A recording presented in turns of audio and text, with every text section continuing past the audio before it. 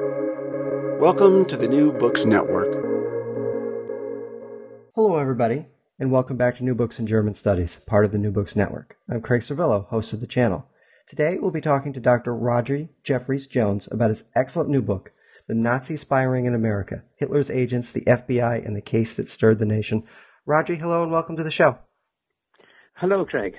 It's a pleasure to have you today.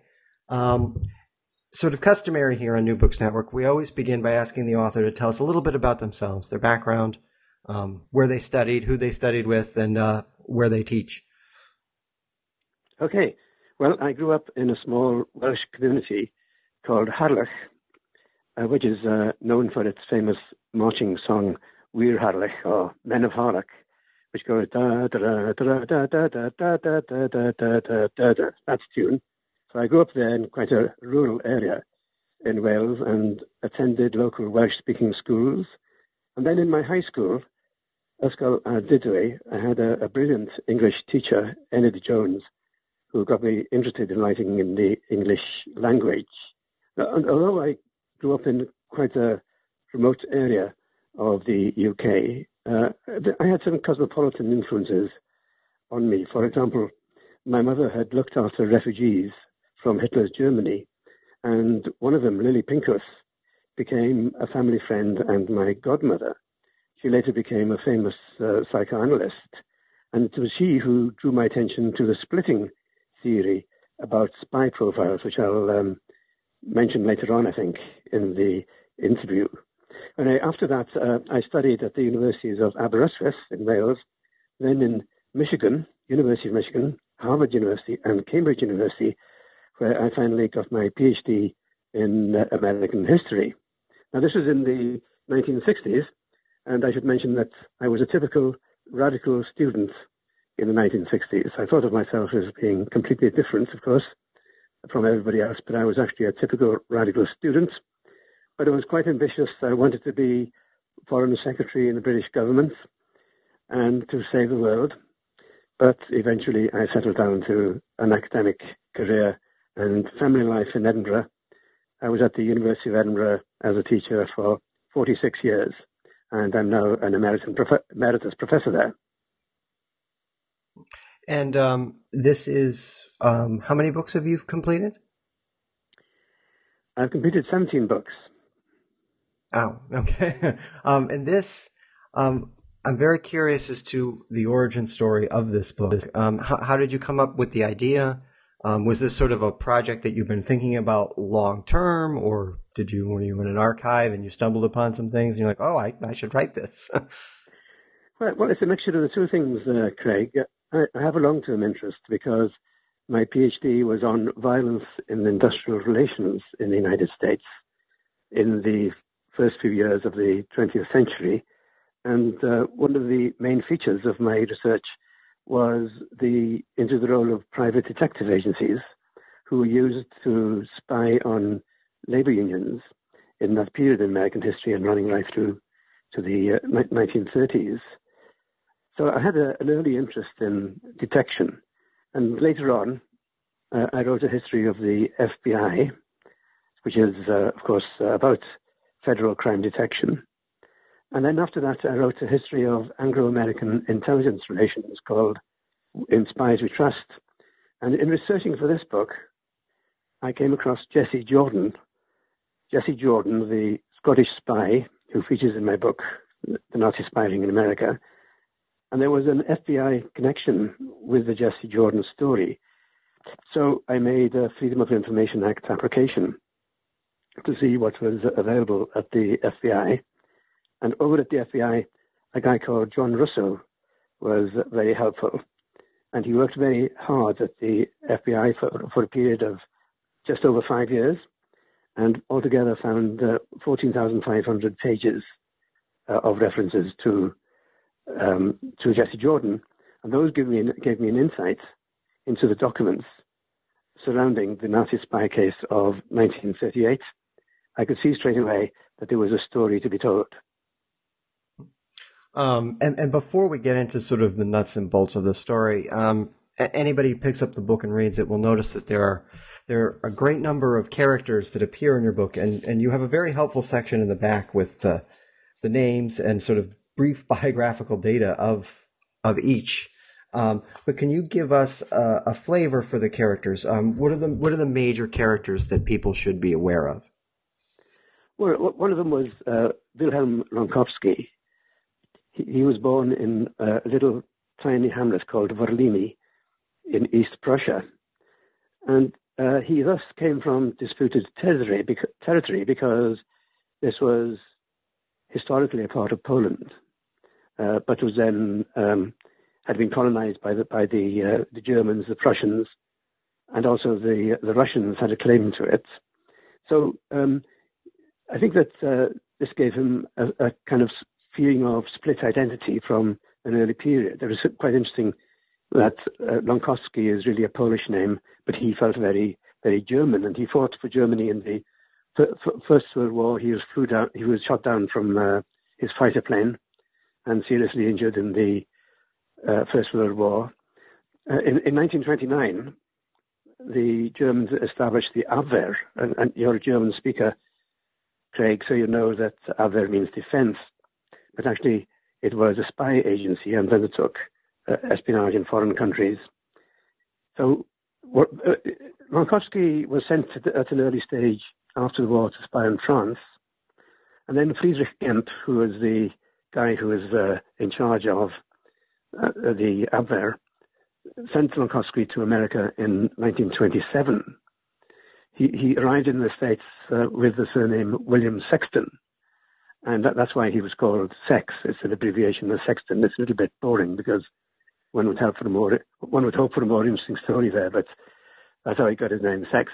I mean, he lived on Long Island and worked for the Ireland and Fairchild aircraft manufacturing companies on defense contracts, and built a network of German-American agents.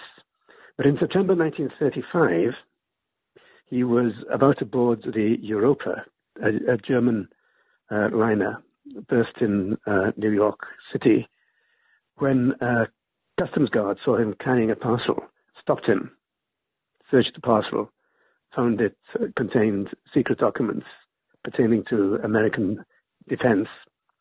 And the authorities, he called the military authorities, the military intelligence authorities, and they told Lonkowski to report back in 3 days for interrogation. Well, Lonkowski decided to exit the United States, got into a very fast car driven by a World War I flying ace, German flying ace, and arrived at the Canadian border and embarked on a ship back to Germany. Now, the FBI never laid a hand on him. He was just not known to the FBI, but he built up this network. Another character in the book is Erich Pfeiffer. Now, Pfeiffer was a top-class spy master, born in Altenkirchen in the Rhineland. Now, he wasn't one of these people, and they were quite numerous, one of these people in the Abwehr who got into intelligence just because they wanted to avoid combat, or they got their jobs through nepotism. This guy had fought in the First World War. He had a dueling scar on his left cheek, which indicated he came from the German middle classes. He fought on the König, the flagship of the German fleets in the Battle of Jutland in 1916. Well, after the war, he worked for a labor union in the 1920s, which is not the trajectory you would expect of a Hitler fanatic. And really, he was a professional Navy man rather than a Nazi. He rejoined the Navy in the 1930s and became an expert on naval logistics. He knew all about ship movements all over the world. And he was handpicked by Wilhelm Canaris, who was in charge of the Abwehr by this stage, and put in charge of a special spy station at Bremen with the specific objective of spying on the United States. This was in 1935, the same year that Lonkowski had to flee the United States. After that, Pfeiffer ran the French Navy spy Marc Aubert. One of the famous spy cases in French history arose from that. He went to Brest in the Second World War, where he advised on the invasion of the UK, advising Hitler that Germany didn't have enough ships, in fact, to do that. Then he moved to Paris to organize the repression of the French resistance, and so on. So this is a really top-class spy master. He traveled all over the world with his mistress, Hilda Gersdorf, who was also his secretary, and a lot of these spies did have mistresses, another kind of split personality existence where you have to live two lives, one with your wife and family and one with your mistress. He was an expert on espionage and ran classes on espionage for other prospective German spies. And he was a student of Maximilian Ronger, the famous Austrian spy master. Another character in the book is Jessie Jordan. Jessie was born in Glasgow in 1887, the illegitimate daughter of an Irish immigrant called Elizabeth Wallace. Her father, William Ferguson, absconded to the United States when he discovered that Lizzie Wallace was pregnant. So she didn't have a great start in life. She worked as a chambermaid in a hotel in the Scottish city of Dundee, and there she met a German called Fritzie Jordan. She went to Germany with him and married him. Fritzie Jordan was killed on the Western Front in 1918. But thereafter, Jessie set up a hairdressing business in Hamburg. When trade dried up there in the 1930s, she went back to Scotland. She decided to go to Scotland to look after a relative's house and children as a house mistress. But as she was going from her home to the port in Hamburg, the Gestapo intercepted her and took her to Albert headquarters, where she was interrogated and indoctrinated for 8 days. And then she agreed, and on that occasion she agreed to spy for Germany. So she went to Scotland, spied for Germany. But in addition to looking for targets for the German Air Force to bomb, she was a post-restaurant. That is, she received letters sent from New York to spy headquarters in Hamburg. She received them in Dundee, readdressed them, and sent them on. This was an attempt to deceive any counterintelligence people in the United States about the destination of these letters. Now, MI5, which was the British counterintelligence agency, was intercepting and reading these letters. And that's how they found out about the Nazi spying in America. Jessie was then tried in secret and went to prison in 1938, and in 1945 was deported to Germany. And this brings us to the main character in the book, a guy called Leon Theroux. Theroux was one of America's greatest detectives, born in 1895 in Kobrin, then part of Russian-occupied Poland, and today in Belarus. So he had the same kind of split background as some of the spies he was investigating. Now, to please some of his Christian girlfriends and later U.S. audiences, when he became a celebrity, he told a number of lies. For example, he played on the emotions of women in the audience by saying he was an orphan, which was not true. He also said that he was not Jewish, whereas in fact he was a Jew. He tried to keep his Jewish origins secret from the families of his Christian girlfriends because they would have objected to the fact that he was Jewish. So he engaged in a great deal of mendacity, but that made him a good detector of mendacity in others. In the early 1930s, he was acknowledged within the FBI as being its best criminal investigator, and he was on their top pay rate as a detective. So Hoover put him onto the Nazi spy case when it fell into the hands of the FBI because of the tip-off from MI5. It was a difficult job for Theroux because NYPD, the New York Police Department, had leaked to the newspapers the information about the early stages of the FBI investigation, and this meant that most of the spies knew what was happening and fled to Germany. But nevertheless, Theroux managed to arrest 4 spies and bring them to justice. And well, that's four of the people in the book. Yeah. Yeah, no, I think that was great explanation because there are a lot of characters and they're really important to the story. Before we get to their arrest and trial, there's a few things that I'd like to discuss. So first, what's just sort of the background of the ring, of the spy ring? How was it formed, conceptualized? I guess. Who was giving the order? Sort of what was the chain of command, and what were their overall objectives? Well, at the back of it was Adolf Hitler. Hitler admired Henry Ford, the American manufacturer, and he admired American technology. Now, Hitler had conflicting aims towards the United States. On the one hand, he wanted the secrets of US technology to help him to rearm Germany. Germany had been forced to disarm after the First World War. He wanted to make Germany a great military power again. And so he wanted to steal American military secrets.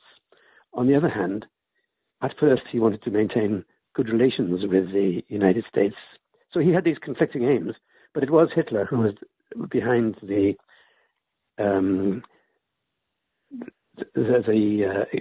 accelerated thrust in the 1930s to get hold of American military secrets.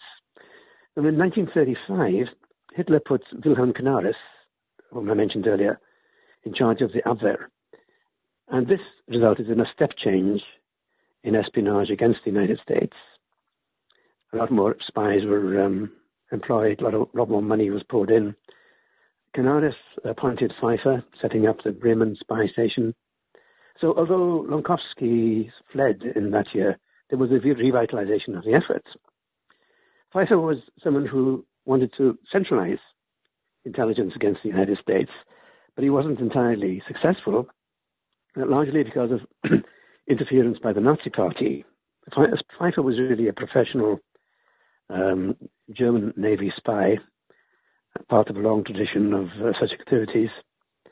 But the Nazi Party interfered with his ventures and sent people independently to America. For example, Mickey Ritter was one spy they sent over, and he got in touch with a guy called Fritz Lang, who worked in the Northern bomb site factory in Manhattan, in New York. And he was able to obtain the secrets of this new bomb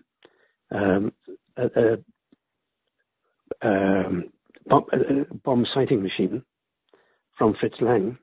And Fritz's brother, Hans Lang, got in touch with the San Francisco Abwehr network. And that led, in March 1938, to the murder of the wife and daughter of the DuPont industrialist, Weston G. Pop Frome. They had kidnapped Frome's wife and daughter in order to force him to divulge the details of the manufacturing of certain chemicals important in the defense industry. And when Pop Frome refused to accede to the Abwehr demands, they killed his wife and daughter and left their naked bodies in the Chihuahua Desert. So this was the split off from Pfeiffer's way of operating, from the attempt by him to centralize U.S. intelligence. And so the goals of these spies, first of all, they were, of course, after the technical secrets. But also it's important to note that they were after the secrets of U.S. defenses up and down the East Coast, for example, and in the Panama Canal area. In other words, they were preparing for the eventuality of a German military attack against the United States. So it was quite aggressive espionage.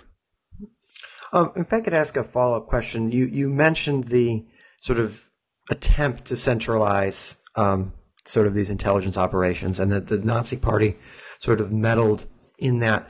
Was the sort of, I guess, lack of coherent policy a result of their lack or their sort of dual aims with the United States, both trying to obtain technology but also trying not to ruffle too many feathers too fast? Was that why, or were there other considerations?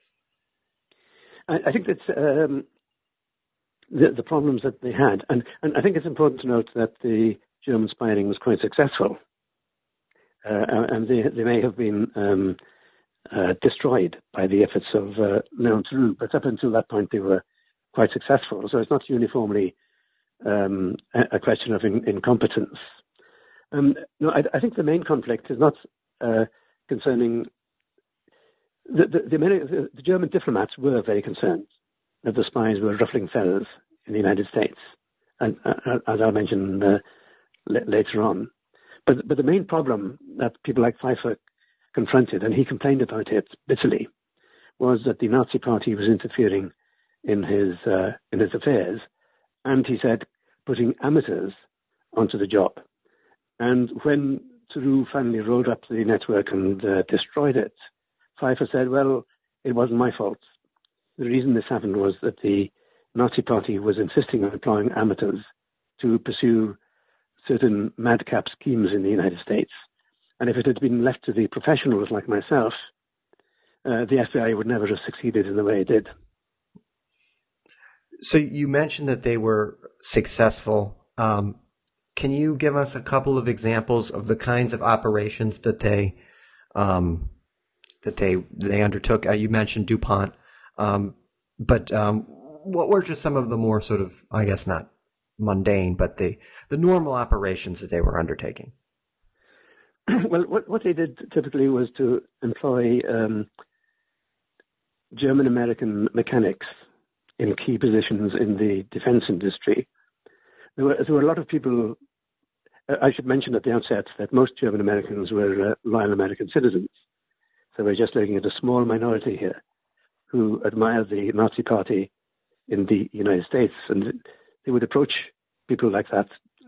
And many of these German Americans were highly skilled because Germany had a tradition of advanced technology, and they would be working in key positions in the defense industry.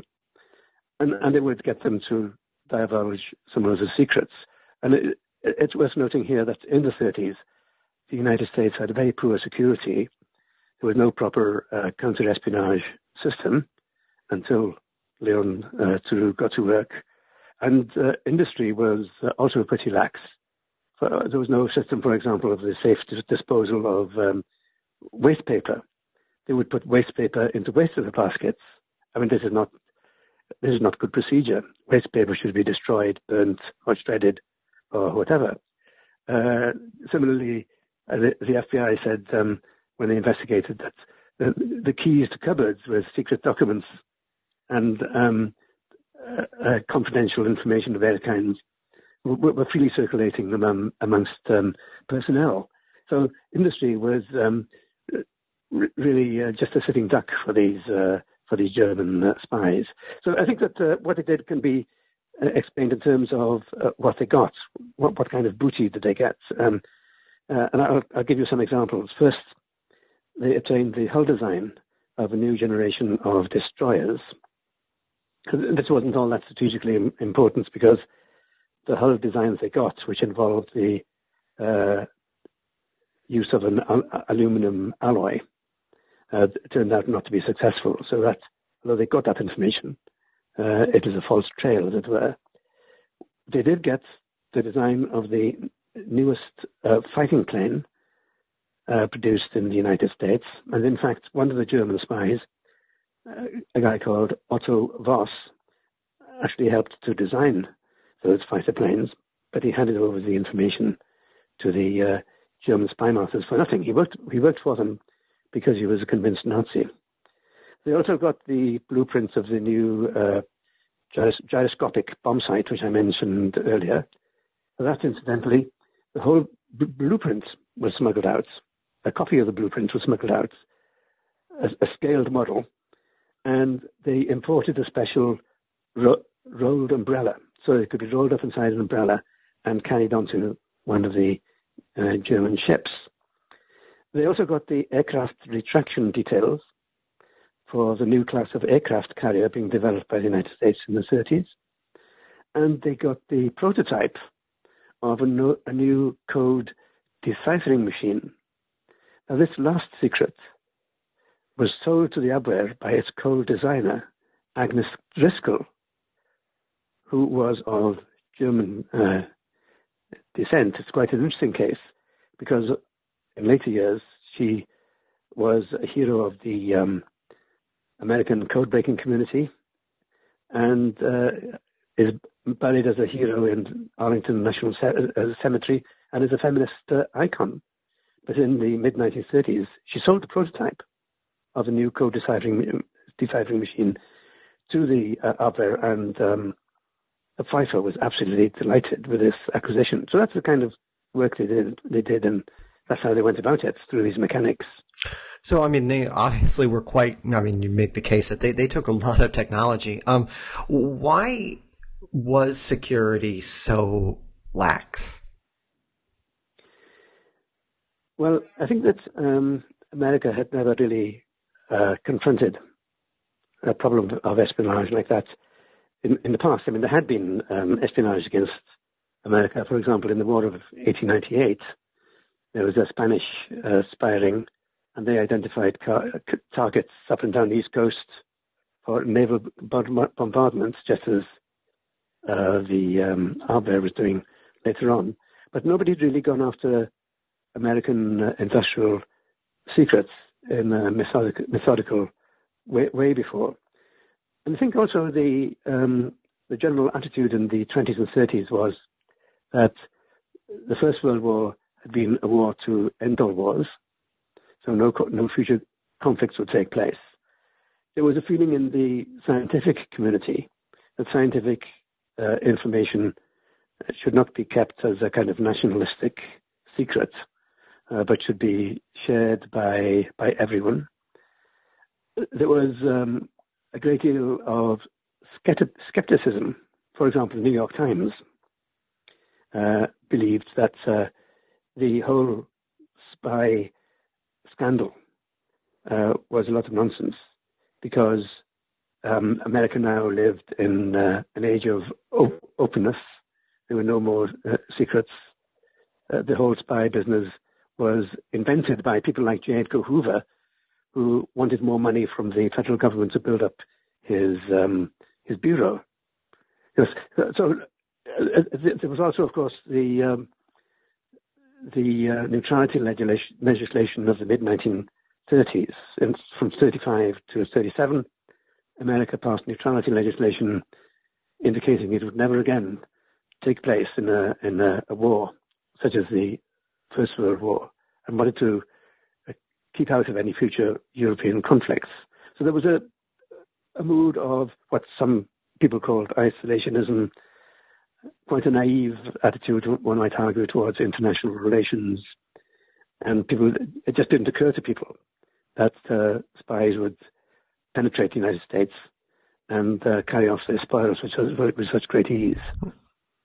You mentioned that some of the technology, the code-breaking machine, for instance, was sold. The prototype was sold. But what were some of the methods that they used to sort of get these people to talk? Was a lot of it like this? You know, oh, I have this prototype, let me sell it to you, or were there more coercive measures, like in the case of DuPont that you mentioned earlier, or just sloppiness, getting them drunk? You know, like what was sort of their preferred method of obtaining these technologies and secrets? Well, in German American circles, in Yorktown in New York City, for example, there was a great deal of socializing. People who spoke the German language would all get together in their bars and have a good time.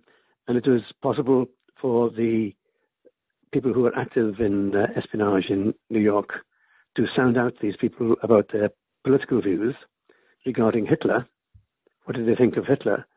And if there were Hitler admirers, then they could be taken aside and asked in a discreet way where they would be prepared to do something for the fatherland, meaning Germany, in spite of the fact that some of these people were already American citizens. So that was one way in which it was done. They also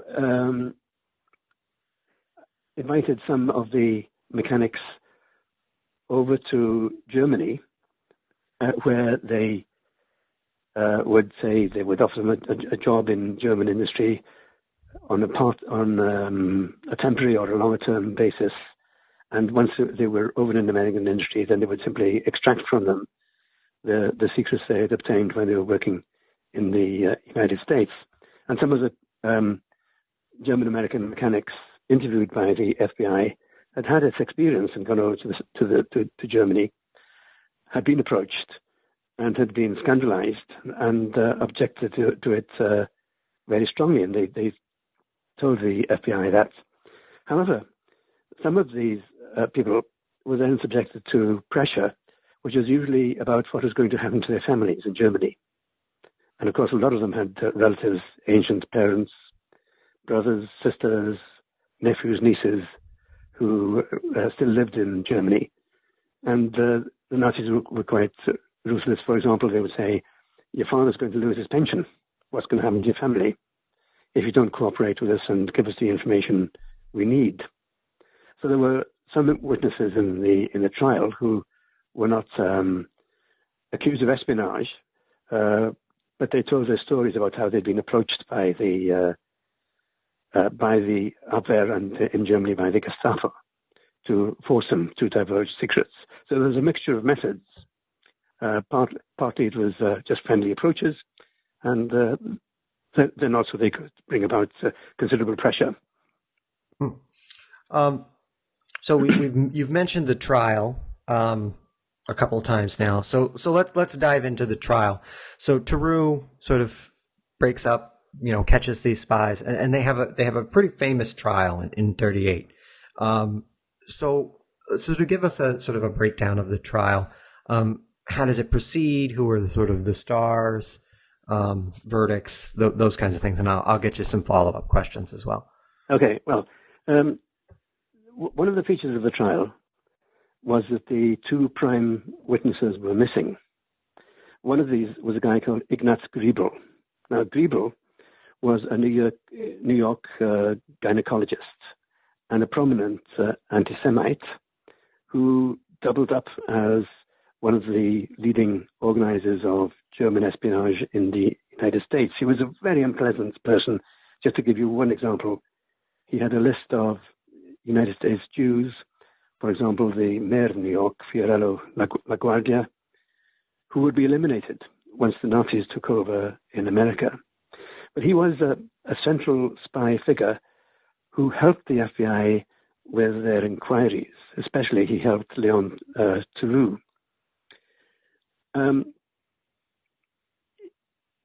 It was he, by the way, Griebel, who had helped Lonkowski to escape in 1935.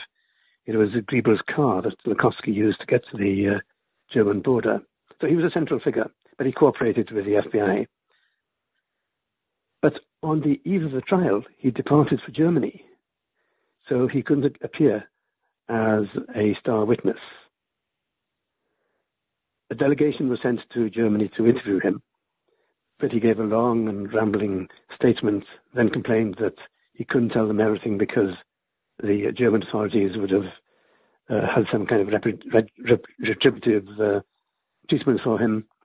So it was a jumbled statement, and he was no good as a witness. The other key witness was Jessie Jordan, but she could not testify because she was in prison in Scotland. So the district attorney in charge of the case in New York, Lamar Hardy, took a trip to Scotland to interview her, but it was a trip in vain because there was obstruction from MI5. MI5 had been glad to tip off the Americans about the Nazi spying, but from their point of view, Jessie Jordan was their prisoner, not the FBI's prisoner, and they didn't want her appearing in courts in New York and ventilating the methods by which MI5 had tracked her down. They just wanted to keep her well guarded in secret in a Scottish prison. She was also protected from Lamar Hardy by the Scottish legal authorities, who placed quite a number of obstacles in his way, and in the end didn't even allow Hardy to interview her. So these were two key witnesses who were absent from the trial. That left Theroux himself as a key witness. Now, a huge effort was made to discredit him by the defense counsel George C. Dix, who did his very best to say that Theroux had an interest in the proceedings and therefore was not an impartial witness. He couldn't be believed. Fortunately for George Dix, he didn't get the whole spiel about Theroux, which would have shown how inaccurate he had been in his statements at an earlier stage in his career. So Dix's attack on Theroux failed, and basically the jury believed Theroux, and Theroux obtained his witnesses, his convictions. Now, the trial was shocking to America, and it also stayed in the news because it supplied a kind of gruesome form of entertainment. For example, when the FBI had alerted the American authorities in the first place, it had been because it found out that there was a plot to kidnap an American Army officer, Colonel Henry Eglin, to entice him to the McAlpin Hotel in New York City, and there to overpower him and inject him with the contents of a syringe disguised as a fountain pen, and to steal from him the plans for the East Coast defenses of the United States, which he was supposed to be carrying at the time. And MI5 concluded that, in fact, they were going to kill Eglin, and that's why they tipped off the Americans. Well, this was quite an entertaining story. It's good headline in the newspapers. I mean, another one was the story about Kate Moog Sanon. Kate Moog was an immigrant to the United States from Germany in the 1920s, and according to her, though I'm pretty convinced that she was telling lies, according to her, she nursed Franklin Delano Roosevelt when the future president of the United States was struggling against the onset of polio in the 1920s. So she told Griebel, the New York spy, because she lived in New York, and she was in fact his mistress, she told him that she knew everybody in the American establishment because she'd mixed with FDR's circles, Franklin D. Roosevelt circles. So Griebel took her to Bremen in Germany. She met Pfeiffer and was briefed by Pfeiffer. Then he went on to Berlin and stayed in the Adlon Hotel, one of the very best hotels in Berlin. And they met the head of the Abwehr Canaris, Admiral Canaris. And in the Abwehr headquarters in Berlin has hatched the plot to establish no expenses barred salon in Washington, D.C., the United States capital. To the salon would be enticed members of the political establishments, members of the military establishments, vulnerable officers, and they would be enticed to engage in relationships which would make them susceptible to blackmail, and then they would be persuaded to spy for Germany. An entertaining story. Of course, nothing came of the plan because the FBI got onto the case, but it was nevertheless an entertaining story and kept public interest alive in the trial. Well, the outcome of the trial was convictions of Gunther Rumrich, a minor spy who was arrested early on and decided to help the FBI with inquiries. Eric Glaser, his assistant, Jenny Hoffman, who was a courier on the passenger ships crossing the Atlantic, and it was she who had been intended to be the bait to get the army officer to enter the McAlpin Hotel. It was a honey trap. So Jenny Hoffman was convicted, and so was Otto Voss, whom we mentioned earlier, as having helped to design American fighter aircraft. The legacy of just a brief word about the legacy of the case. I think it was a boost to counter-espionage in the States and to the FBI. And some people might say that it boosted the FBI too much, allowing FDR, for example, to spy on political opponents like Senator Gerald P. Nye. And it's contributed, I think, to a wider consensus for preparedness. Just what are some of the sentences that are handed down? Okay. The sentences handed down varied. Rumlich got off lightly because he'd helped the FBI, so he got 2 years. Glazer the same. Jenny Hoffman was rather unfortunate to have a 4-year sentence. And Otto Voss also had a 4-year sentence. But of course, in the cases of Hoffman and Voss, they were still in prison when the United States entered the war. And that meant that they would be interned for the duration of the war. So they were in prison for longer, except for Hoffman. Hoffman was allowed to leave the country for Portugal under a special dispensation before the end of her term. But Otto Voss was in prison for the entire term and for longer. These sentences, by the way, were relatively light compared with sentences that might have been handed out had America been at war. I think when spies are apprehended during peacetime, they're not so harshly treated. Right. I was going to ask. The sentences seemed a little light, so I appreciate you explaining. Yeah, I think you're the war. If we were at war, they would have been totally different fate for them. So you mentioned a minute ago that the trial was very, it was big in the newspapers. It was sensationalist. It told great stories that people were interested in. But aside from the entertainment aspect of it, what was the public reaction to these trials and just the idea that the Germans and were spying and stealing our technology, and we weren't, Americans weren't thinking about Europe? Public reaction was one of considerable shock. Now, at the start of the trial, most people in America were strongly supportive of neutrality, which meant that no war materials of any kind could be sent to any belligerent country in Europe. That is basically what the neutrality acts were about.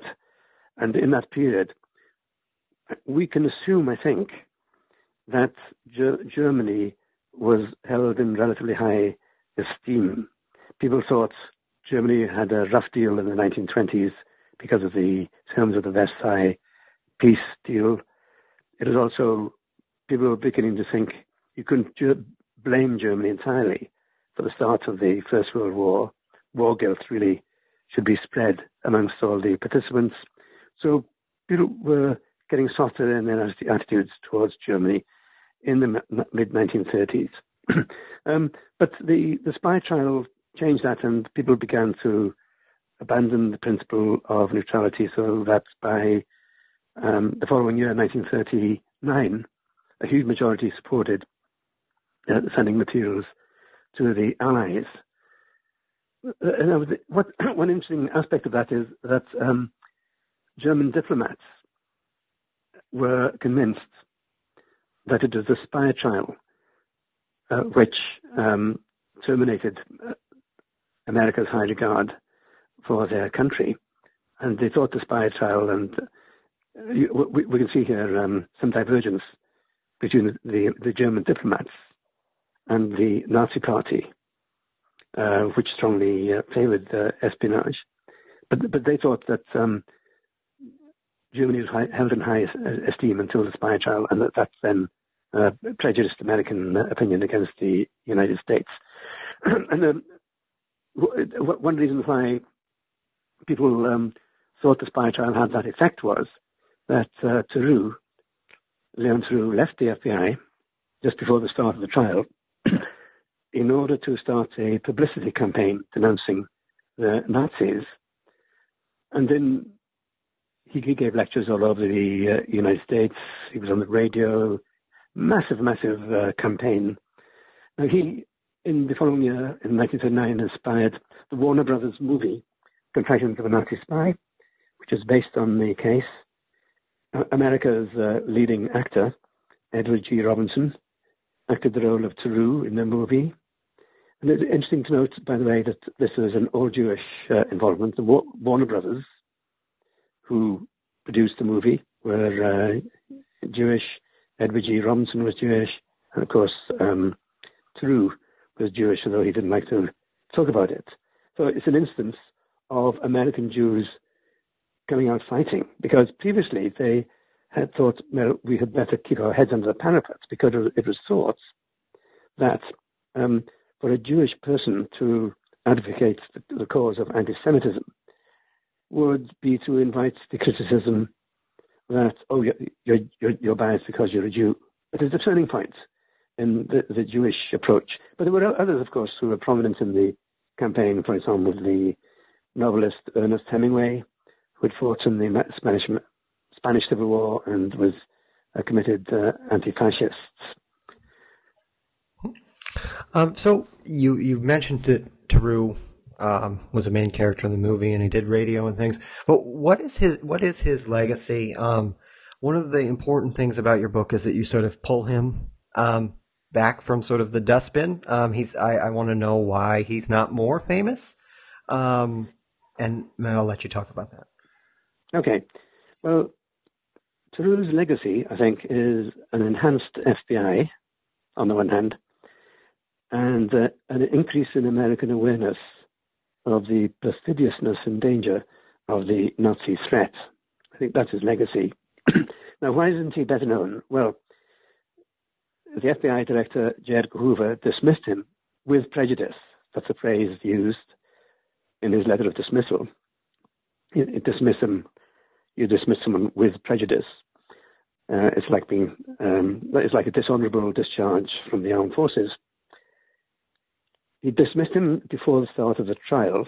I said that Theroux resigned, but Hoover backdated the dismissal so that he was, in effect, sacked before his resignation, which meant that he didn't get his pension and other benefits due to him. Now, why did he do this? Why did Hoover dismiss him? First, because Hoover had already signed up with the New York Post to tell his story and publicize the Nazi spy menace, and this threatened to prejudice the forthcoming trial. Quite a good reason, actually. Second, although Theroux was the FBI's best paid agent, Theroux was going to make a lot more money. In fact, he did make a lot more money outside the Bureau. And Hoover was nervous that other FBI agents would follow in his footsteps and make more money outside the Bureau, thus instigating a brain drain, one might say, from the FBI.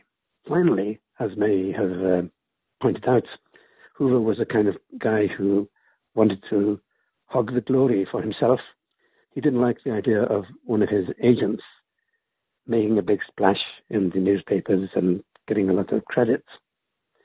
So anyway, Hoover he fired him, and he also tried to blacklist Theroux from all federal employment, and ran a campaign to blacken his name.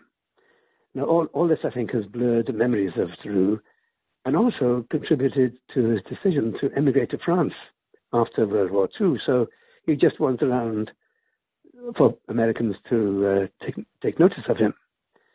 Now, in spite of Hoover's hostility, in World War II, Theroux became the director of the Paris-based Central Registry of War Criminals and Security Suspects, originally set up by the Allied High Command, military High Command, and then taken over by the United Nations. And according to the German magazine Der Spiegel in 1949, Theroux's application of IBM computers to the task of hunting down Nazi war criminals brought him worldwide fame. That's a quotation, worldwide fame. I think that's an exaggeration and overlooks his work as a 1930s spy hunter for sure, but it's kind of symptomatic of the fact. I mean, the Der Spiegel emphasis on that activity is symptomatic of the fact that people are already forgetting about what he did in the 1930s. What happened to Theroux? Well, in France, he stayed in France and he became a security man for the billionaire John Paul Getty. He then did some work for General Walter Bedell Smith when Smith was head of the CIA. That's 1950 to 53. Finally, in 1965, Hoover removed the with prejudice sentence from his dismissal notes. It's a kind of exoneration. And Theroux died in Paris at the age of 91 in 1986. He lived quite a long time. Yeah. So we're coming up on an hour, and so before, I just want to ask a couple final questions.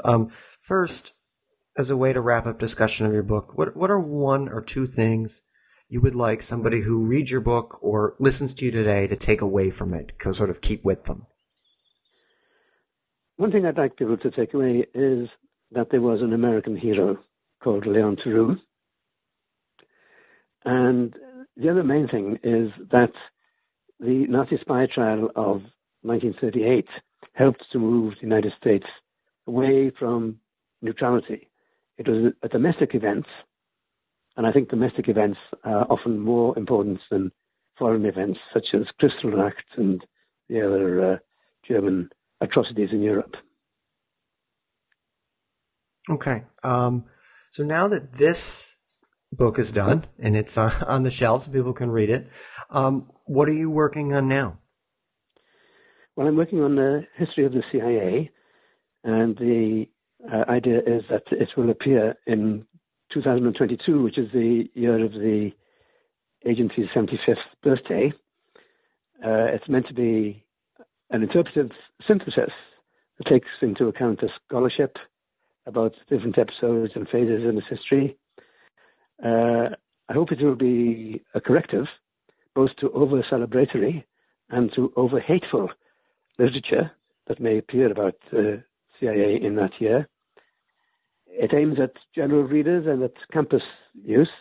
I've got chapter headings on useful topics like the Bay of Pigs. And the whole thing is tied together by my hypothesis, which is that the CIA has to be a high standing, has to have a high standing to be effective. Respect in the White House for the CIA and respect from the public. I think that's essential to its utility. So I've got a contract to produce that book with OUP, and I'm working hard on it at the moment. Well, when it's done, we'd love to have you back to talk about it. It sounds like really interesting, and something that I can imagine really hasn't been done, a whole synthesis of the history of the CIA. I want to thank Rodri again for being on the show today. I can't recommend this book enough. It reads like a novel. It's very, very pleasant to read. An excellent history of something that I think a lot of people don't know a lot about. And I want to give the title of the book just one more time, and it's called The Nazi Spy Ring in America, Hitler's Agents, the FBI, and the Case That Stirred the Nation. The author is Rhodri Jeffreys-Jones. And I want to thank everybody for listening to the show today, and I definitely want to thank Rhodri again for agreeing to come and speak with us. My pleasure. And we will see everyone next time.